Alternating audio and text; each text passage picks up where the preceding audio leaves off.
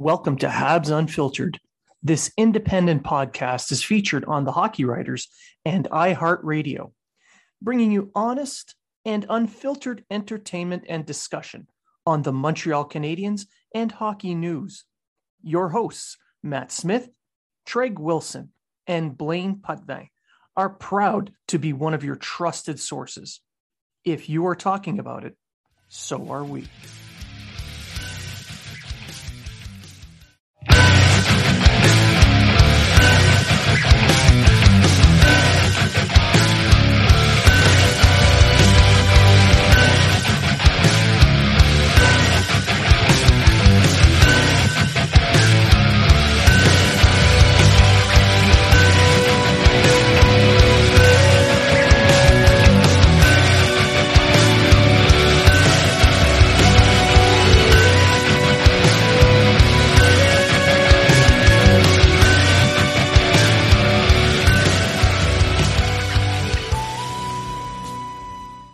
Welcome to Habs Unfiltered.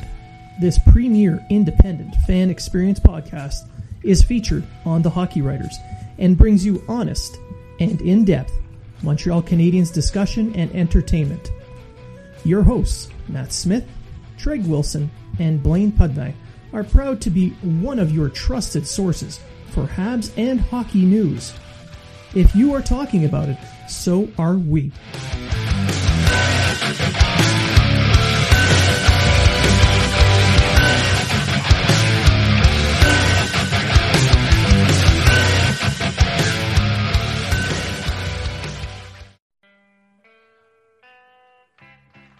Are you in the market for quality sticks and equipment you can afford? There is a no-frills, no-nonsense company that wants to provide that to you. No Name Hockey. No Name Hockey is a small Canadian company started by former pro player Jason Goulet. When he retired, he searched for sticks that felt like when he was a pro, but could never find the right one, or one that was reasonably priced. So he decided to start No Name Hockey. Now No Name offers high-quality, customized sticks at a fair price. They won't try to wow you with a fancy name. They will focus on providing you a pro stock quality stick that you can afford. The cost of sticks has gone through the roof due to sponsorships and licensing fees. No Name Hockey makes sticks for the no-names and players currently making a name. And welcome to episode 123 of Habs Unfiltered. I'm your host, Blaine Putney, and we are joined now by a special guest, Jason Paul of waveintel.org. Hi, Jason. Hey, how you boys doing? Good. And joining Jason, just because, they help pay my bills on this show, Matt Smith. Good morning, guys. And Treg, I have Bell with a John Lou package, Wilson. I might be in and out. I don't know. I got the John Lou Bell package going on here. Perfect timing for freezing up. That looked amazing. So that was not planned. Not planned at all. But so people watching on YouTube may see Treg freeze up a little bit. We apologize in advance for having his face on longer than it needs to be. But we're going to just dive into the Habs news, notes, and everything in between with Jason, who's been kind enough to come on today and talk a little bit about that using advanced stats. So I've got my Texas Instrument calculator ready to go. So why don't we just kick this off? Matt, you had a question to kick it off. So before I logged in, you guys were kind of discussing a little bit about Jeff Petrie and Edmundston. And I'm just wondering your opinion on Edmundston's game in relation to how Petrie is really taken off this season and isn't just putting the puck in the net, but he's more or less just rounding out as a solid top four defender. Yeah, I mean, at the beginning of the year, I had my thumb on that pairing to see how long they were going to take to gel. And to tell you the truth, I think it's been a bit up and down just from the eye perspective. And I think last night could be a microcosm of Petrie's year. I mean, I thought you guys watched the game. People on Twitter were saying, well, it's, some pretty big gaffes they were making, little miscues here and there. And in the end, they washed out not so great 5-on-5. They were -1. They had a couple of high danger chances against. Their shot metrics were okay. But then Petrie scores a goal and assist on the power play, right? So all that washes away. So, I mean, when I look at the data, Petrie had a fantastic year last year. He had just an incredible underlying statistical year. And this year, it's not quite as good, but he's putting the puck in the net. That's just hockey, right? So I think there's some inflated, there's some hot air a little bit in what's happening with those two guys. The shooting percentage is high for them. Their line mates, we can expect that stuff to come down. But the good news is the underlying data, the shot metrics, 5-on-5, look really good. Now, speaking of 5-on-5 play and the game last night against Ottawa, that the Canadians finally won, thank God. Just looking at the 5-on-5 play, it kind of, the eye test made it seem like the Habs were getting a little bit more touches. Did your stats that you compile kind of match up with that, with, for instance, zone entries and exits and possession time? Yeah. So you're just talking about last night? Yeah. Last night they had again another decent game, just with the shot metrics, the expected goals and the Corsi and all that kind of stuff. Pretty much classic. But what I thought was a bit of a difference was some of the micro stats that you see me pump out once in a while, the transition stuff. Lots of attempts by Petrie exiting the zone, but the two ones that stuck out were Suzuki and Kotkaniemi. They were much more active than they have been recently with the exits and the entries, and they're fantastic. Kind of like the bubble. In the bubble, it was one thing that I saw.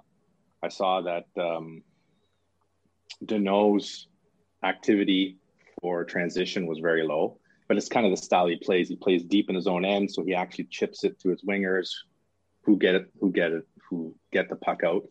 And kind of the same thing in the neutral zone, he defers to his wingers. Whereas Kotkaniemi and Suzuki, as you see, they hang on to the puck, they carry it, they take command of the game that way. And so you get higher quality, in my opinion, you get higher quality play when your centers, those guys are making nifty passes in and out of the zone, right? So that's what we saw in the bubble, and last night was identical.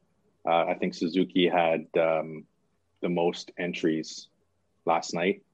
Kotkaniemi had some really high controlled entries, and the fail rate was very low, which means they weren't mucking up. So that looks good. I just feel that that's a change in how Ducharme must be, asking his players to play. Further on to that, with the 5-on-5 play and especially the transition play, my eye test told me that the team was a little bit more active in actually generating their transition game. So there was a lot more controlled zone exits, in my view, namely with Romanov. Romanov seemed to have, whenever he had the puck, it seemed that he was able to transition it under control. Did that match up with the stats? It did.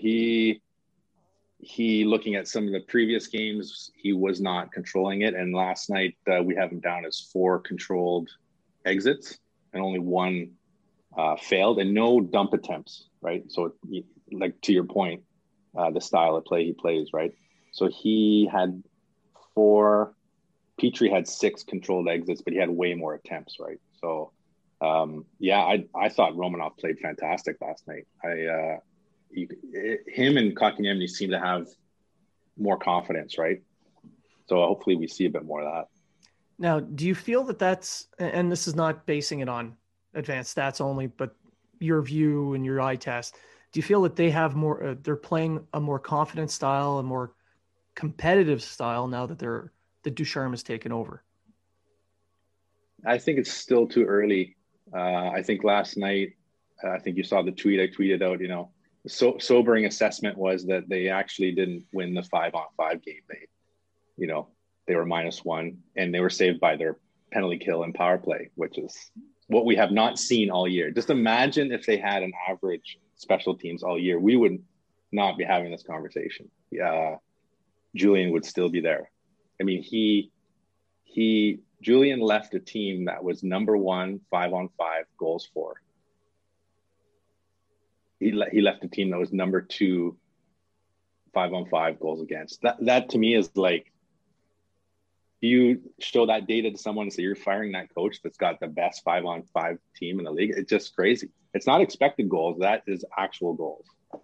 So it really shows that the power play and penalty kill can just kill your confidence, and kill your ability to get out of jail free, win a game just by scoring a goal like Petrie did last night. Yeah. The Canadians are definitely not the Leafs when it comes to that. Yeah. Treg, you had a question. If I can get it out. So and he's frozen. And I didn't get it out. I'm back.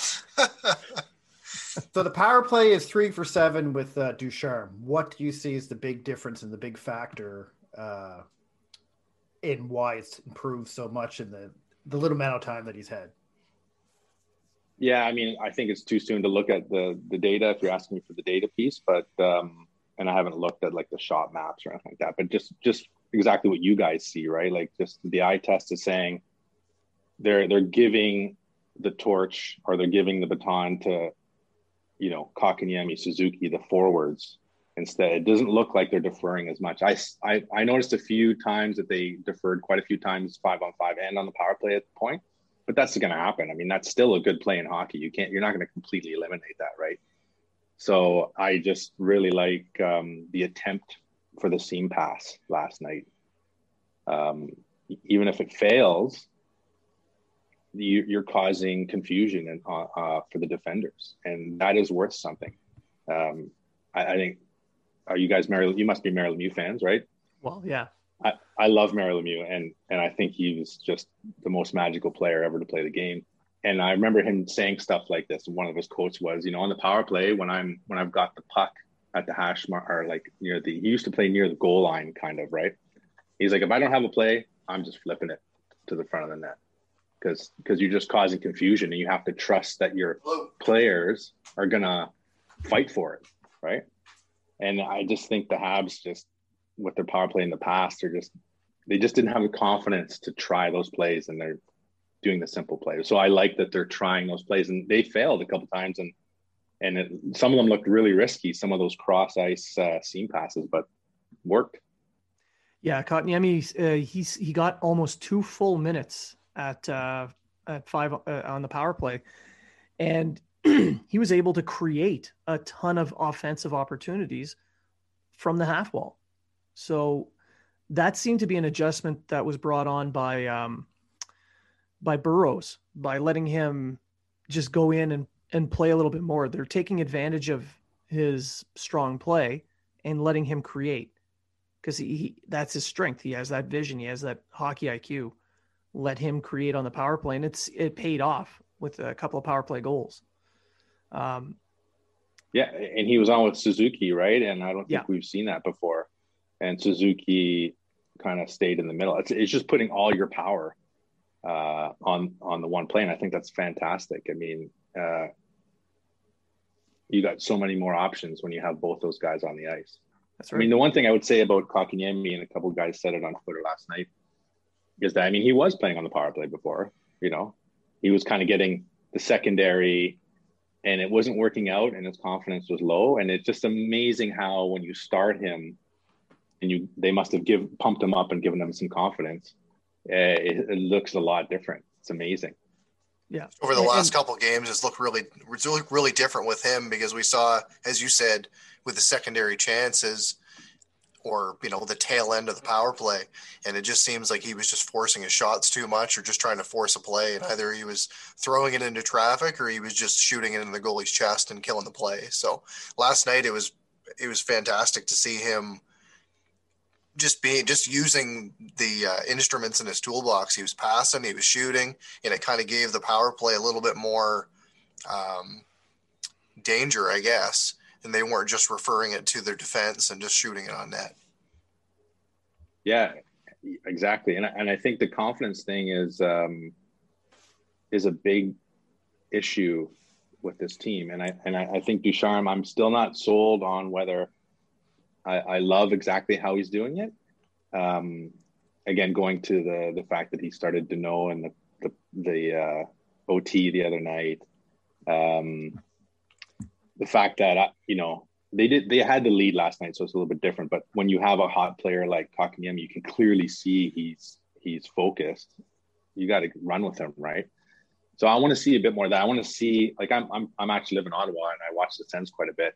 And the magic to their success, a little bit of success this year, is the fact that they've given the responsibility to the young guys. They kind of have no choice, they just feel big, and they know that it's their responsibility to do something. If you keep kicking those kids back for Danault and for Perry, it doesn't feel like their team.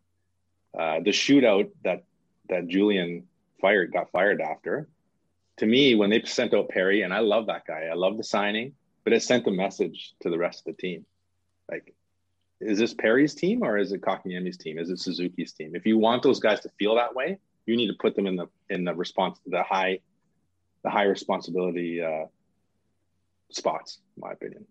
I brought up a point after that loss, the fact that they didn't use either of those guys. And I brought up the fact that the Canadians are always tweeting out these little videos, and it's showing a lot of the youth, right? I'm not going to say screwing around at practice, but they're practicing their shootout moves and everything. And we know that they're not going to play. They're not going to use some of these moves, obviously, in a game. However, the skill is there. The shootout is a skills competition. Why not utilize them when you're showing them off as much and give them their opportunity to shine instead of using some of these, say, more veteran players? Totally agree. I totally agree. I mean, that goal that Norris scored on Carey Price is going to carry him for 2 weeks. Oh, yeah, absolutely. Confidence-wise. Yeah. And you missed out on that opportunity to give that to Suzuki or Kotkaniemi. Yeah. So. Now, Ducharme hasn't. Go ahead. I was just going to say, Ducharme in his first shootout, or in his first overtime, started with Danault and Armia. Of course, Habs Twitter went wild, said there's no changes. Now, Ducharme's explanation was, I wanted Danault to win the faceoff, and then I was going to switch him with someone else. That's great if it works, but if it doesn't work, you're stuck with what you're stuck with. And I guess the question here is, he's not breaking that line up. I get in the past they were 5-on-5, one of the better 5-on-5 lines in the league. But don't you think to make this Kotkaniemi Suzuki's team, Kotkaniemi has to move up into that second line role with, say, a Toffoli and Gallagher? Like, yeah, I agree, but yeah, I think so. Keep cutting each other up. I was just going to say, what is the reasoning behind him? Because I know he's an analytic type coach. What is he just trying to kickstart that line, or is he just looking at the analytics and said, well, it's worked for the past 3 years? Yeah, I think so. I mean, and I don't think it's analytics. I just think it's like everybody knows that line was one of the best 5-on-5 lines, if not the best, in the past 2 years. And it's hard to move on from that, right? It's hard for them to move on from Weber on the power play. And it's just this ingrained hockey way of doing things. Your leaders are your leaders. You pump them out. And they need to bite that bullet. I mean, I think Julien did it last year with Suzuki in the bubble. I mean, it was pretty crazy that all of a sudden they took Danault and he was clearly secondary to Suzuki. They need to do that again. And maybe they need to jump it and do Kotkaniemi in that second role. My only data thing that I can flip out to you guys is, and I tweeted it out a couple of days ago, is it's clear that the organization, or definitely Julien, doesn't have the love for Kotkaniemi's defensive game quite yet. He clearly has sheltered him. I threw out a chart there that shows that Kotkaniemi is really sheltered, whereas Suzuki is facing some of the stiffest competition there is. And that's twofold. One, because your coach doesn't mind you being out against the best. And secondarily, the other team is not focusing on Danault, who's got 1 goal in 51 games. They're focusing on Suzuki. Even if you make the argument that Suzuki is not a top player, or that line's not, that is the top offensive threat on the team. So Kotkaniemi is not facing those difficulties. He's not getting the D zone starts. He's not facing the other team's tough competition. So he's got to make that. The team has to put him in that responsibility slot, as they say. Well, he did have some of that in the play-in and the playoff, and they did well. I mean, Danault was moved down to a third line role, and they had broken up that power line that they had. And with Kotkaniemi's play recently, he's showing a lot of what he showed during that play-in. So looking at last night's game, people who watched, I mean, he got the first star. Kotkaniemi got the first star, and he only had 12:49 of ice time total for the game. So you start to wonder, why is he getting so little ice time if he's doing so well? And it comes to that sheltering question that you brought up. Yeah, and I think it could be, you could argue that it's the cart and the horse there. The reason he's doing well is because he's being put in the offensive zone faceoffs. He's facing other teams' third, fourth line. So when you look at the data, and people love on Twitter, people say, "Oh, look at the X goal percentage and all this kind of stuff." Well, I think it's good, but he's not facing the top end. Same with Kulak and those guys. So you can pump out those stats all you want, but they're not facing Bergeron. They're not facing Matthews and that kind of stuff.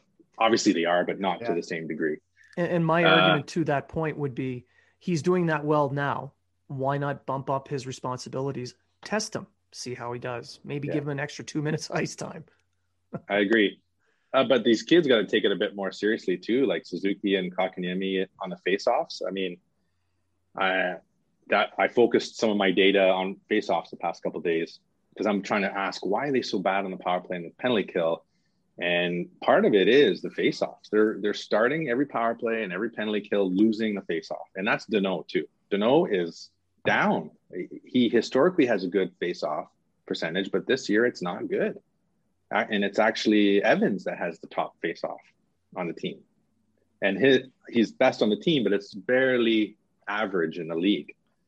So that is a serious thing. And I'm not a big face-off guy, but the data does show you win the face-off on the penalty kill.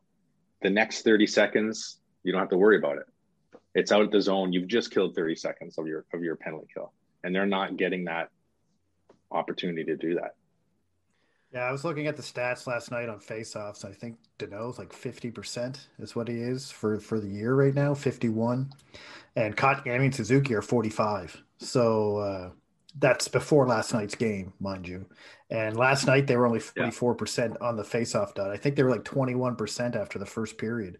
So the second and third were better, but their face-offs has just been I got all the year Pete. Yeah, the penalty kill I got up. So Danault's penalty kill face-off percentage is 41%, which puts him outlier bad. Like not even okay, just outlier bad. And that people will say, well, that only equates to 3 face-offs over, 3 lost face-offs over a week of games or whatever. But still, that's enough to get 1 power play goal against you because you couldn't get it out, right? Now, Kotkaniemi is very inconsistent. Yeah. He'd be 60% one game and 20% the next. And you'd want all your centermen to be close to 50%. If they were all at about 50%, I don't think it'd be as big of an issue as it is now. Yeah. I think it's telling that Evans has a good face-off percentage. I mean, at the beginning of the year, there was a couple of things I highlighted: penalty kill, power play, and C4. These are the holes that they have to figure out. And C4, I think, is a really important. If you're a Stanley Cup contending team, it's a red alert that you have a rookie in that hole, and at any moment your GM is probably could replace him if he's not going to be that good. And I think it's really telling that he's got a good face-off percentage, or decent. It shows that Bouchard did his work, I think, and it also shows that there's not too many rookies that have a good face-off percentage because the linesmen kick them out, and they allow the veterans to cheat. So I think they might have a little gem here in this kid, and they got to really keep working on him. Not bad for a francophone coach in the minors. Yeah. Maybe they need to send Kotkaniemi and Suzuki down just for a couple of weeks and work on their face-off. I don't know.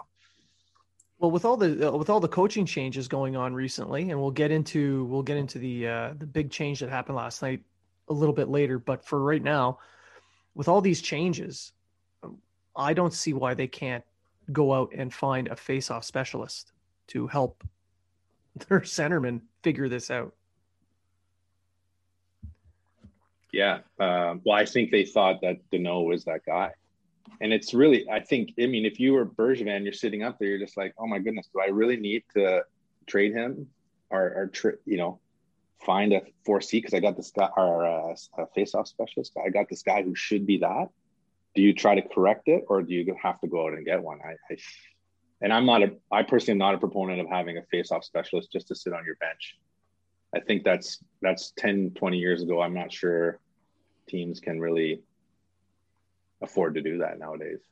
Well, I don't see why they wouldn't want to get another centerman to bring in that they can keep on the taxi squad and use for veteran help. But my point was more to getting a coach, like a face-off specialist coach. Other teams have it, and they're like the LA Kings. They've been doing fairly well in the face-off circle and have been improving skills. So I don't see why they couldn't get like a Yannick Perreault to come in and help with some face-offs.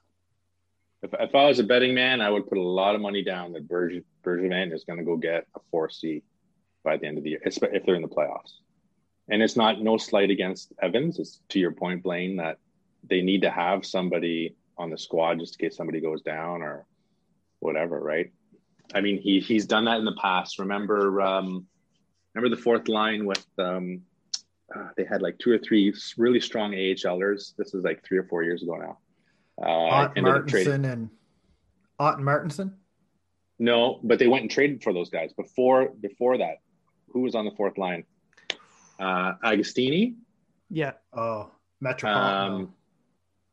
And who's the other young guy? These guys are solid, fringe NHLers. I thought that they were really good, but I just don't think that he trusted them. Even though they washed out really well data-wise, I don't think he trusted them, and they went out and got Ott, and went out and got whatever. I can see him doing a similar thing this year. All right. What about the penalty kill? We watched them play pretty strong on the penalty kill in that one game. They did pretty well in the 2 games prior with Winnipeg, despite giving up a goal against Ehlers in that 2-1 loss. After Ehlers, of course, dove like he was shot by a sniper from the rafters. I thought he was dead. Yeah. The funeral homes were being called, but it seems the penalty kill has shifted a little bit back towards the power kill that you had been talking about at the start of the year. That first 10 games there, the Canadians were really, really aggressive attacking the puck carrier in the neutral zone. And it seems they've gone back to that. Have you noticed that? Has the data backed that up as well? Not really. It's still really too early. Really too early with Ducharme and what's been going on there. But I don't think there's been that much change other than maybe they're a bit more motivated to be a bit more aggressive. But I still think the PK is still in their zone, too passive. And I just don't know. I just really wonder if it's the personnel. I just really wonder if they're overestimating Weber's ability, overestimating Lehkonen. And I pick on Lehkonen and Danault. I just don't think those guys are world-beating penalty killers, and they're kind of treated that way. I think they need to maybe look in the team, and Julian was doing that at the beginning of the season. I noticed he was having a lot of other players go on the penalty kill, and then he reeled it back a bit. I there's something there. There's something there that they're not, and it could also be an insight to their 5-on-5 play. Even though they have great 5-on-5 numbers, this is data that's available to the public, right? So their expected goals against and their shot metrics look fantastic, but there's something there that they're doing wrong. And I think it could possibly have to do with missing seam passes, allowing too many seam passes, maybe not covering maybe they don't have a good game plan covering the correct players. I'm pulling at straws here because I just don't really know what it is. And for the PK, it's a little easier. I think they're just not good with they allow the seam passes. They're not aggressive in their own end. And I just don't think that Lehkonen and Danault have the knack, the special knack. These guys are top tier NHLers. Like, I'm not trying to say that they're garbage. They're average to below average on the PK. And I just wonder if it has to do with the style they play. They hustle, they go hard, but that's not necessarily what a good PKer is.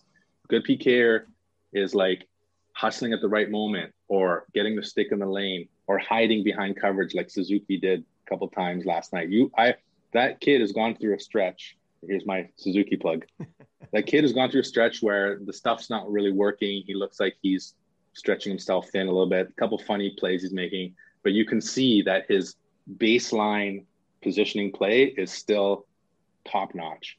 And that's why the coaches love him. They know they're going to stick him out, and he's going to be in the right position. He's able to steal pucks and tip pucks because he knows where to be at the right time. He knows when to slow down. He knows when to hide and reveal himself. And he made a couple plays last night that were exactly that kept the play alive, because he wasn't hustling like a crazy guy like Lehkonen. He was really focused on positioning himself for the next attack. Namely that zone exit where he just laid the puck out in an open area for Toffoli to step into for the empty net. Yeah, exactly. And there was one forecheck I remember as well. I almost tweeted it out, but I was too busy watching the game. There were a couple plays. One was on the penalty kill, I believe, where the puck was being bobbled, and I noticed that, I was thinking in my head, if that was Lehkonen, he'd be going after the puck. But Suzuki knew that if he went after the puck, he'd be overextending and he would probably lose the battle. So what he did was slide behind the defenseman who was at the point, and it was a bit of a scramble, and he waited for people to reach in, and then he came in and got it. And he stole it, and he got the puck out just because he was calm and using his IQ. So anyway, that's my Suzuki plug. Love the kid, even in this little slump he's having here. Yeah. And on the PK, the standard saying is your best penalty killer is your goaltender. And I'm looking at some of the high danger chances or the PK percentages in a message you sent me, the goalie penalty killing profile. And I'm looking at Jake Allen and Carey Price, and they're not where I'd expect them to be. You'd expect Carey Price to be much, much higher, but he's down in the bad zone. Yeah. So, I mean, everyone's going crazy for Carey Price here. And I tweeted out some stats, so again, going cascading down some of the stats, 5-on-5, his stats are actually good. They're not spectacular, but the team is doing well in front of him and he's doing okay. But where he's not, the eye test is that he's saving the difficult shot and he's letting it in a softie. That's not good, but the 5-on-5 still washing out. The PK, the high danger chances, of the 5-on-5, again, yeah, super strong. But it's the PK, like you said, Blaine. And the PK, the team is doing terrible for both goalies, and Price is not bailing them out. So he's giving them, he's not adding, he's not saving them on their poor penalty kill. Whereas Jake Allen is not completely saving them, but he's doing better work. So his PK save percentage is 90.6, Jake Allen, and Price's is 84.8. So, that's the last 10 games. So hopefully we see that rise up a bit. So the big issue is the issue is the special teams. The PK is deflating them. It's making Carey Price look bad in his overall numbers. And the power play up until last night is not saving them. Yeah, Matt, it's you had a weird to question, say or- that Montreal's specialty teams is actually what won the game last night. I don't think we can say that all season. So, No. I mean, there's a positive right there. Yeah, for sure. And I mean, you guys are hockey guys, right? So it's like we tend to panic with every game and all this kind of stuff. You know, Carey Price, we need to do something here. But the reality is, you hear Bergevin say it, and lots of hockey people say it. You want to just not go in these big slumps. You want to just keep going, and you just kind of gotta pray to the hockey gods that you're hitting your stride at the right time. And so you got to ask yourself, can Carey Price do that? Absolutely. So I want Carey Price between the pipes if they're making the playoffs, don't you? Right? Yes. Even if he lost 5 games into the playoffs, I want Carey Price on my team. And now that they have Jake Allen, that's fantastic. Same with Danault. Like, you got to ask yourself, you know, he's going through a bit of a slump, but is he the kind of player you want in the playoffs, especially if Suzuki and Kotkaniemi are going? Probably yes, right? Well, and Carey Price came back, answered his critics. I mean, he came out and won a game, and he played a solid game. He wasn't a world beater last night against Ottawa. We can all admit that. But positionally, he was much better. His confidence seemed a lot higher. Like, for instance, that giveaway to Tkachuk. Price misplayed the puck. Tkachuk kind of overskated, turned around, and was able to get a quick shot off. But Price, no panic in his game, got set, expected the shot, and it looked like an easy stop. Whereas another goaltender, maybe even Jake Allen, a little misplay like that, they'd scramble and it might have been a goal. So that play made me feel a little bit more confident in Price going forward, which kind of made me wonder why they did what they did soon after Dom Ducharme's first NHL win and fire Stéphane Waite. Matt, did you have a question on that one? We can kind of look at it this way. Obviously Jake Allen did really good things under that coach, under Waite. Do you think that that's going to change at all? Bringing in a new guy like Burke, like Allen did really good last year. And obviously, Bergevin saw that and went and plucked him out of the Blues, and he's done really good things for Montreal. So, is a coaching change going to really make a difference with Allen, or do you think he's going to kind of stay status quo? Is that for me or for Jason? Either one of you. I'll let Jason go. You're the guest. Give her. I don't know. Just running off what you're saying, Blaine, is that this probably was in the works for a while, right? You guys were Trez was talking about it before we got on here about how it could have been more that they wanted to keep Burke in the organization and all that kind of stuff. So behind the scenes, we have no idea what's going on, right? So and a change for a change. You guys know that I've been critical of Bergevin a lot. I still will be, because that's you got to go right to the top when things are not going good. The beginning of the season, one of the things I underlined as well was, okay, he doesn't have his retool hat on anymore. This is not a rebuild, and GMs need to look at things a lot differently when they're in win mode, and that means you got to make decisive, quick changes. Now, the NHL, you lose one game, it's not good. You have to plug those holes, and sometimes you pay more to plug those holes. So I guess the point I'm making is even if he believed that Julian's a better coach than Ducharme, if the shock of firing him gets you 5 more wins, you do it. This is where you do it. It sounds terrible, but I think that's part of the game as well. So change in the organization is probably good. You need to hear new voices.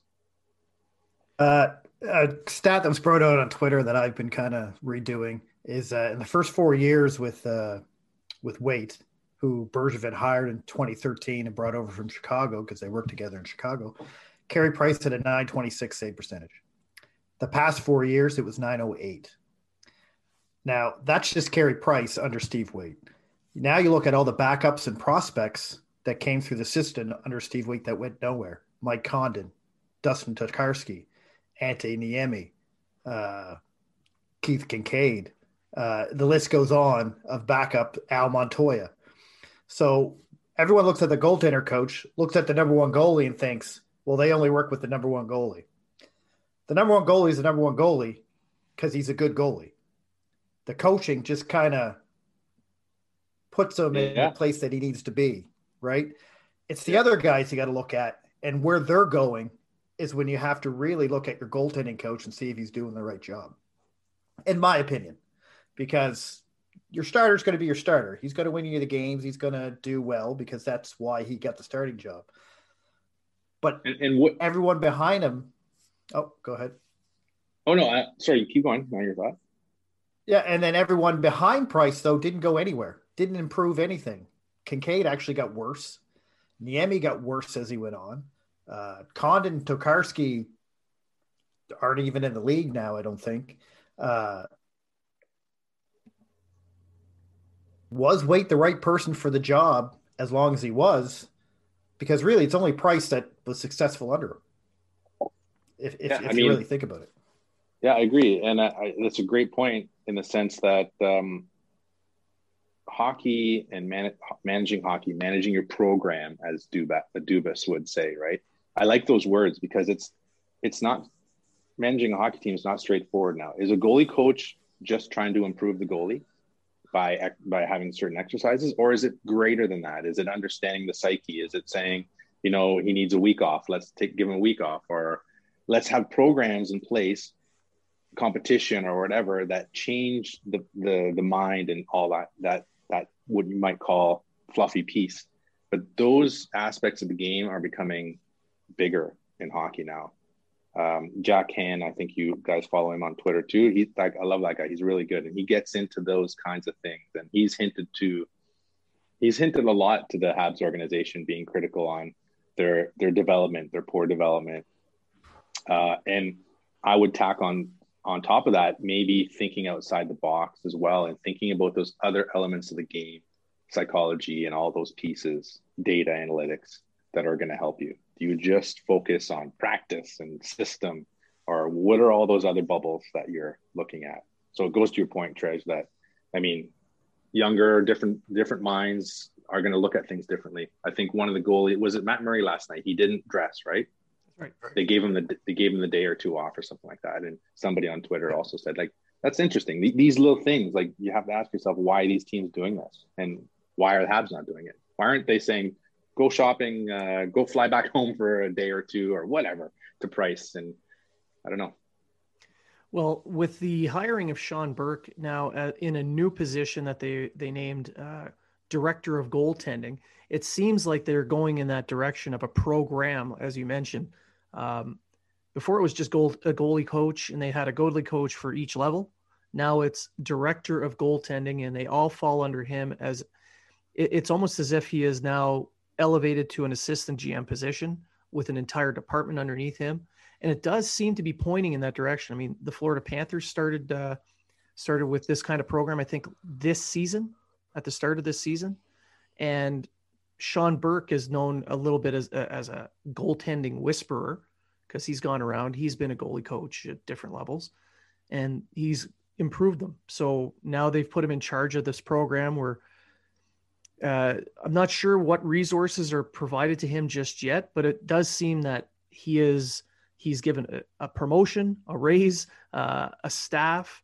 So I would not be surprised if they went in the direction you mentioned, Jason, of an all-encompassing program that includes the mental aspect of the game, not just the technical side, all of it, because Jack Ann is right. The Canadians have been horrible on the developmental side with goaltending, which is ironic considering Montreal is known as known for its great goalies over 100 plus years. No Montreal Canadian team has ever won a Stanley Cup without a great goaltender in between the pipes. So it just seems a little odd that they haven't been more proactive with this. So this is the direction I think they're taking. I don't know what you guys what your take is on it, but feel free to let us know. I mean, any one of you, just jump right in. For me, we've seen some failures within the organization to come to goaltending. One of them being Fucali, and obviously both of you guys being in Halifax, you guys got to see him play quite a bit. When I was back visiting family, I was able to see him play a couple times in Moncton or St. John, and really like what I saw. Then the Canadians drafted him, and I was like, we might have something here. We saw that his career hasn't necessarily taken off the way that we were going to. Another one was Charlie Lindgren, was a guy that kind of came in and seemed to play bigger in the moment. He looked better in the NHL than he did in the AHL, and now he's a fringe AHL starter / taxi squad type guy.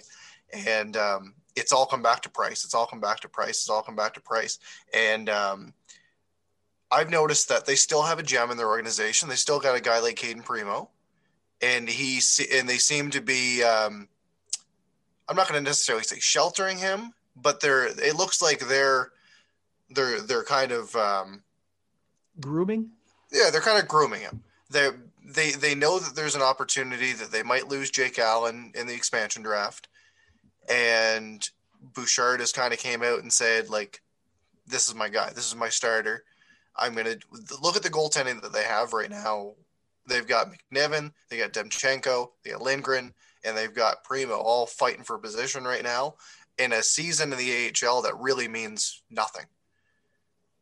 They're really just playing to play right now. There's no playoffs. There's no championship. There's no nothing. This is more or less a development year for him. So my take on this is they've had their failures within the organization, and I think that Primo is going to be the guy that is going to be the guy that they kind of put a light on and say, you know, in the past we had our bumps, but look what we have now, and I think that that'll be kind of like a telling sign of what's to come within this new role for Sean Burke. Well, with all these internal hires, I mean, Sean Burke, Dom Ducharme, all these promotions from within, Alex Burrows. I'm going to ask Jason this one. Do you think it signals that Molson doesn't have that trust that people think he does, and he's not letting Bergevin have the latitude to go hire elsewhere? Maybe just because it's his last year next year? I think no. I think this is an example of really good succession planning on their part. I mean, when they hired Ducharme, Bouchard, Burrows, what was it, 3 years ago now? Yeah, something like that. Yeah. I mean, I think we all said these are top end people. These are not just, former assistants and stuff like that. These guys are head leaders. And so I just think that was probably, even at the time they hired them, I'm sure Molson and Bergevin had that conversation, said that these are guys, if we want to keep them, we're going to need to promote them. So let's groom them and promote them. I totally think that. I totally think that these guys are their guys. Even the goaltending coach they have in the AHL, that Mariano, he coached with Ducharme and Bouchard. So we're seeing a lot of similarity, and he was in the organization before Ducharme or Bouchard. So we're seeing a lot of friends and acquaintances coming back together within the organization. Well, I mean, success. I was just going to say, for success, coaching staff has to gel as well. So, I mean, like if your coaching staff doesn't gel together, it's just like a line in hockey. If it's not gelling together, it's not going to be successful. So if you have guys that are similar in minded and worked together before and had success, why not put them together? So maybe we can bring the Sedins in to help with the power play with Burrows then. See what happens there. They're free agents. We can sign them up. There you go. You heard it here first.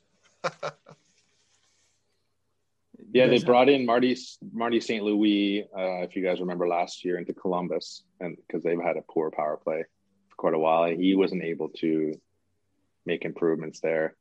I mean, I mean, I think you can only go so far with the system when it comes to the power play and coaching. Like you need the horses, you need the creativity from the players themselves. So yeah, it'll be interesting. But I totally think that these coaches were already set up to be there. I mean, you look at Drouin.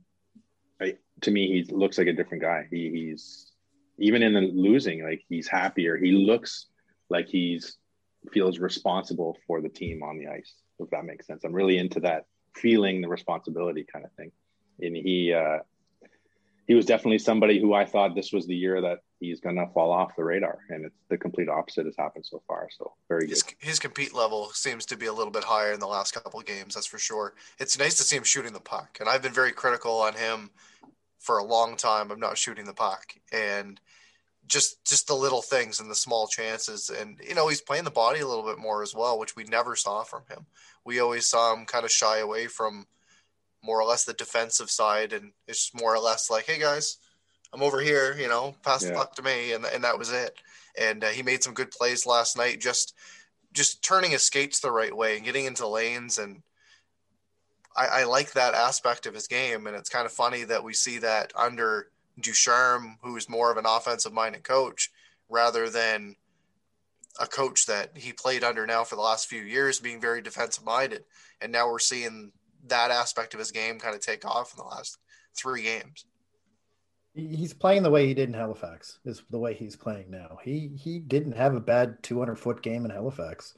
No coincidence that his coach in Halifax was Dom Ducharme. So it is what it is. But I'm a big Drouin fan, so. Yeah, it does seem like the new voice taking over in the room kind of breathed new life into some of the younger players. And this is what the GM mentioned in his press conference. And as we record, it's Wednesday, March 3rd. It's about noon. Marc Bergevin is about to address the media publicly, more than likely about the new hiring with Sean Burke. So in his last press conference, that's what he was talking about, was those new voices. And this more than likely is what he's going to address when it comes to Sean Burke, a new voice, because Treg, you mentioned it. I believe Grant McCagg of recruits.ca mentioned the same thing, where the beginning of his term with the team, Price had good numbers and then they start to fall off. You bring in a new voice. There's some other minor tweaks and changes, a new approach, and players respond to that. And then they'll step in and usually raise their games a little bit.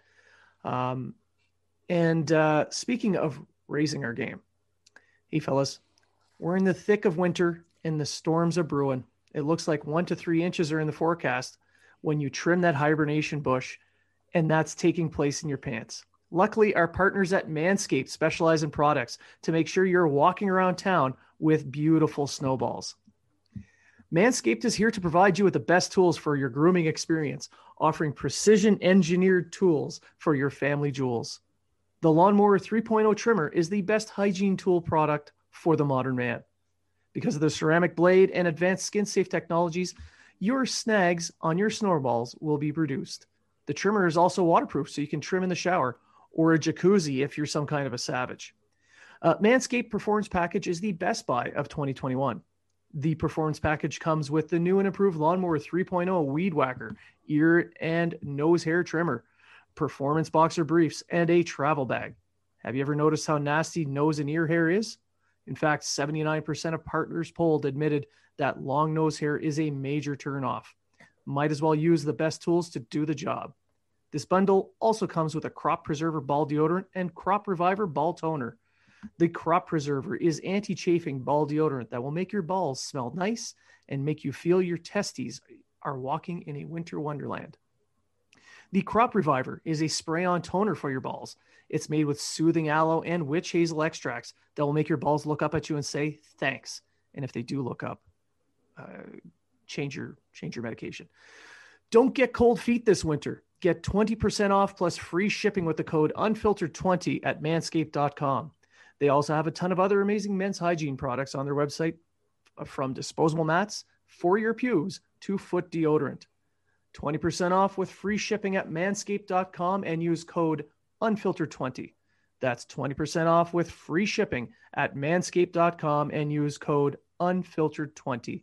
Thanks, Manscaped, for making our winter wieners look so good. Whew. Not a bad ad read.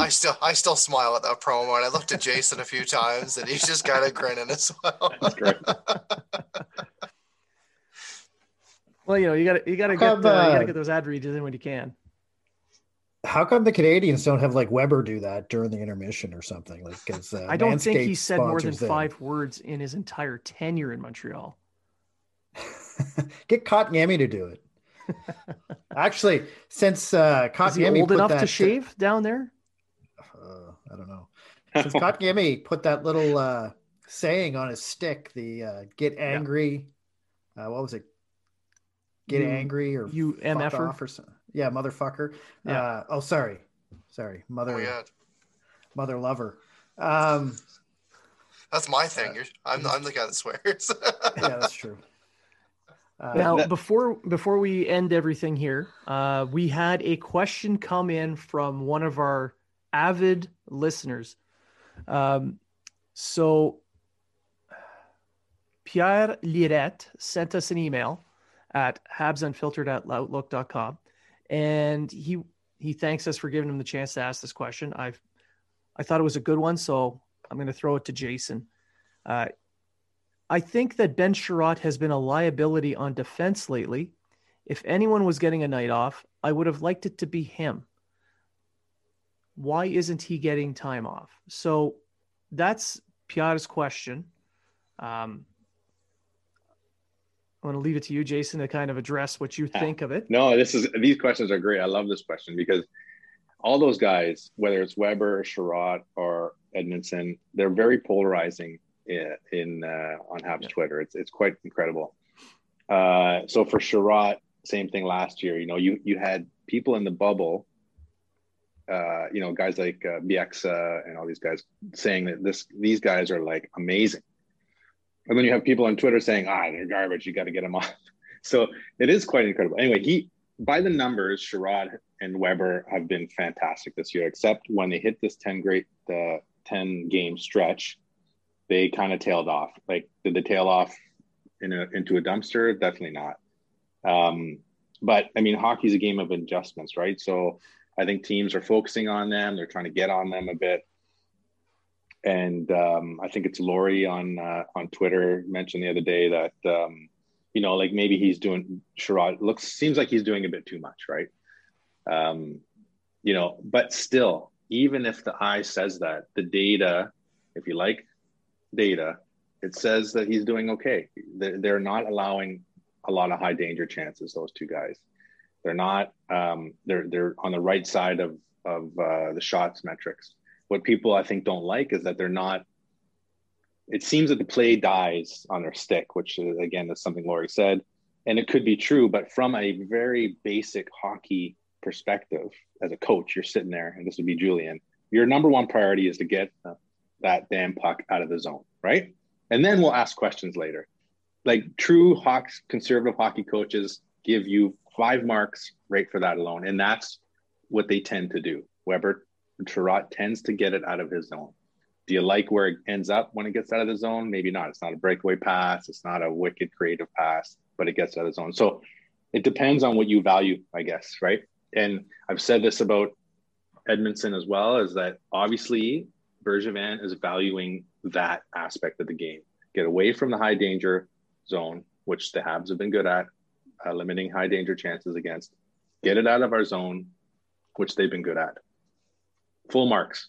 It's the rest of the game that they don't wash out very well, right? And the eye test doesn't wash out either. You see Carlson, you see all these other defensemen making these nice little dipsy doodles and doing a nice pass that sets up their forwards for success. The Habs don't set their forwards up for success. They do a lot of work to grind it out themselves. That's the team they built. So it depends on what you're measuring. When you talk about performance, the first question you're going to ask is what are you measuring? And the Habs would measure high danger chances and getting it out of the zone. And for that reason, those guys get full marks. You see them sit Kulak. And why is that? Because his breakouts look pretty darn good. right? It's because a gaff here, one or two gaffes, and you let a high danger chance or an odd man rush.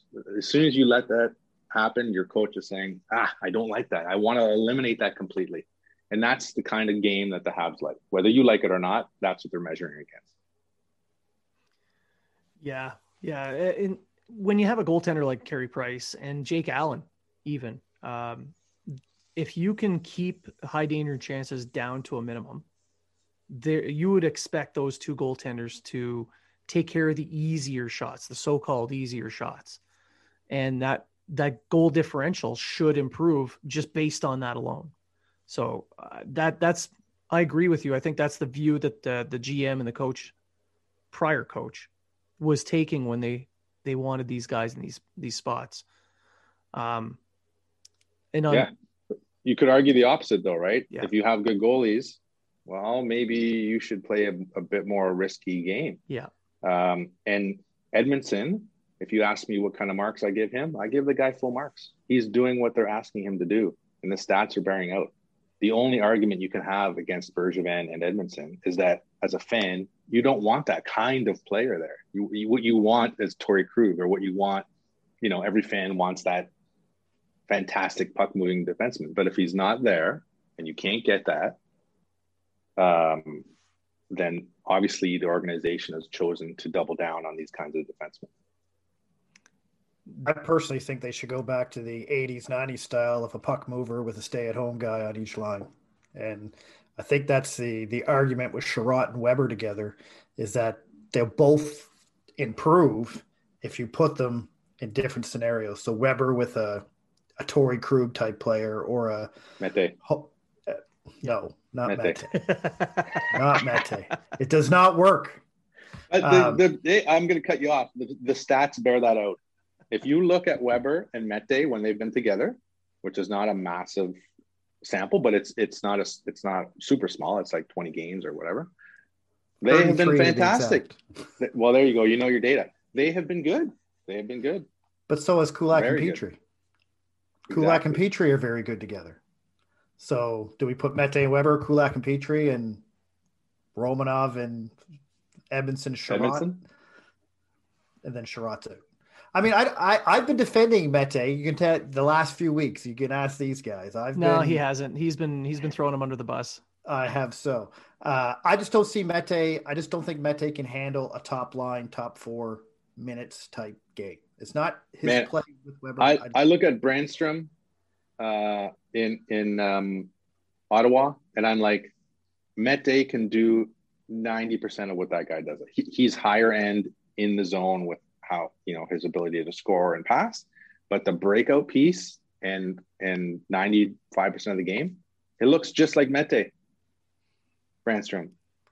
The Habs they got to work with that. They need to work with that. But Mete can't do anything else. But that's a really big part of the game.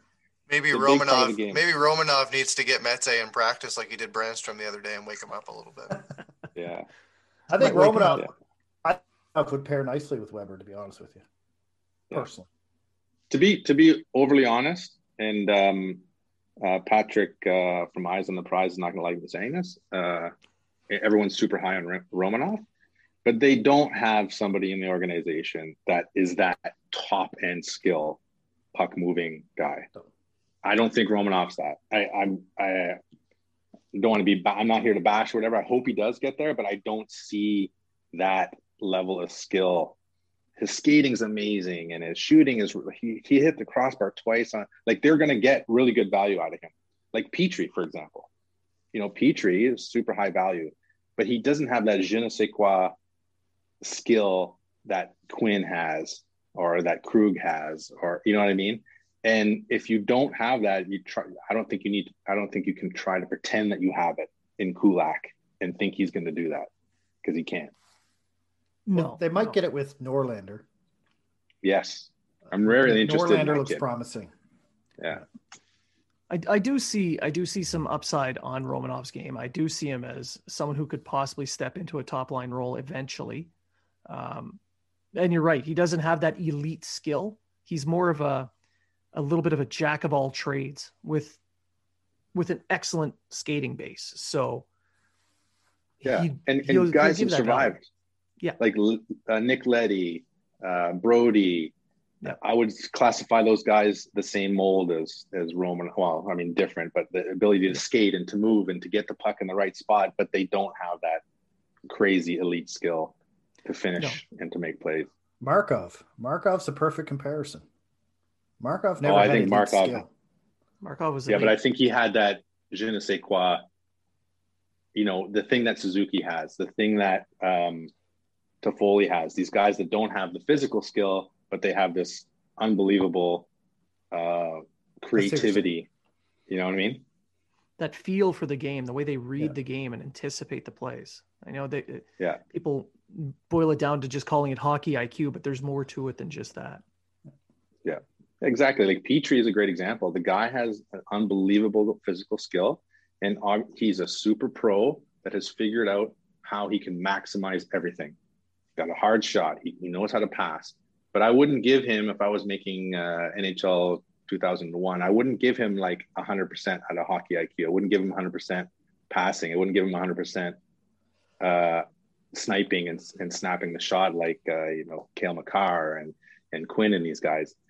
But he's developed himself to get the max out of everything. But his ability to do that is based, my personal view, is based on just the crazy physical skill he has. He's so strong. He can skate, and he's succeeded with that. Guys, you got anything? Any last questions for Jason? I personally don't. I just want to thank you for being on the show, and obviously you're welcome anytime. My pleasure, man. I'm glad you had me back on. Absolutely. We're glad that you enjoyed the commercial. Probably next time you're on, you're going to have something new, and you'll snicker at that one too. So it's all good. I don't. That's again, Jason. Thanks for having me on. I love your tweets. I love. I've used them a couple times in arguments I've had with people about things, especially with Edmondson. And I just want to say happy 57th birthday to Blaine Potvin. It's good. I prefer the name Pepper. I got you a walker. I just have to meet up with you to give it to you, just so that you can. Do you got the tennis balls for the? I do, because you need them on the ship. So that's right. So happy birthday, Blaine! You're looking good, man. Looking good for 67. Well, I do what I can. I don't post gym selfies like other people, but I'm in there. We know you're we know you're well groomed in other areas other than your face. So that's good to know. I just want to make it clear that I have 2 grooming tools, a top and a bottom. I don't mix them up. Don't mix that shit up. No. Well, he thinks he doesn't mix it up. It's just sometimes he starts here and it starts going down. He's like, oh, wait a minute, gotta switch. So yeah, I'd like to thank you guys for those heartfelt, warm wishes. So touching. And Jason, I really want to thank you for coming back on. As the other guys have mentioned, you're always welcome here. Friend of the show, Jason Paul, thank you very, very much. Why don't you let our listeners know where they can find some of your work? Yeah, my website is waveintel.org, and I've got a few tools that you guys know there. You can go in and plug in players' names and teams and spit out all kinds of stuff and throw it on the interweb so that you can win your arguments as needed. And you can find me at Twitter at waveintel. That's it. See you on Twitter. Right on. Thanks a lot, Jason. And for our listeners, thank you for listening. Thank you for watching on YouTube. Remember, we have a giveaway that's going on right now. We're giving away Terry Ryan's latest book. If you follow us on YouTube, Instagram, Facebook, just definitely YouTube. We really want to grow our YouTube channel. So give us follows, like, subscribe, give us 5-star ratings. We love that stuff, especially because, as the guy said, it's my birthday. I deserve something. And I'm going to give you a gift if you do follow. So you'll win an autographed Terry Ryan novel. And again, thanks for listening. And remember, if you were talking about it, so are we.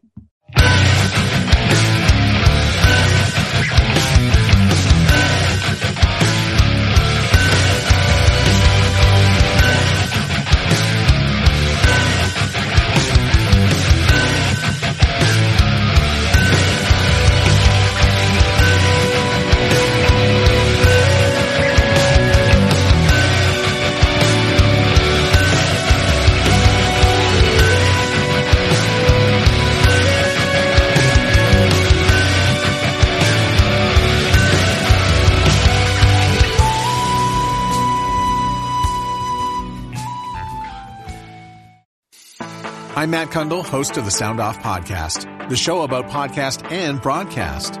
Since 2016, we've been speaking with amazing people who have populated your ears for decades. Legendary broadcasters, research wizards, talent experts, podcasters, voice talent. Almost 400 stories, all for free. Subscribe or follow the Sound Off Podcast on Apple Podcasts, Spotify, Amazon Music, or at soundoffpodcast.com. Do, Did, Will, the Story of People podcast is now available on the Crier Media Network. The first 5 episodes are here and feature some incredible guests that fit into one or all 3 of those categories. Ready? Tara Sloan from the San Jose Sharks Undercurrent podcast at NBC Sports. Marianne Iveson from Iveson Voice and the Let's Take This Outside podcast to talk about the world of outdoors as well as voiceover land. Ariana Hunsicker, future Canadian Paralympic swimmer, already winning tons of awards for this country. Scott McGregor from the Hot Wallet podcast to dumb down the world of crypto, Bitcoin, and NFTs so you don't have to. And Jackie Holowati from Climate Pledge Arena in Seattle, Washington, the first net zero carbon certified arena on the planet. Wherever you get your pods, wherever you watch your pods, and on the Crier Media Network.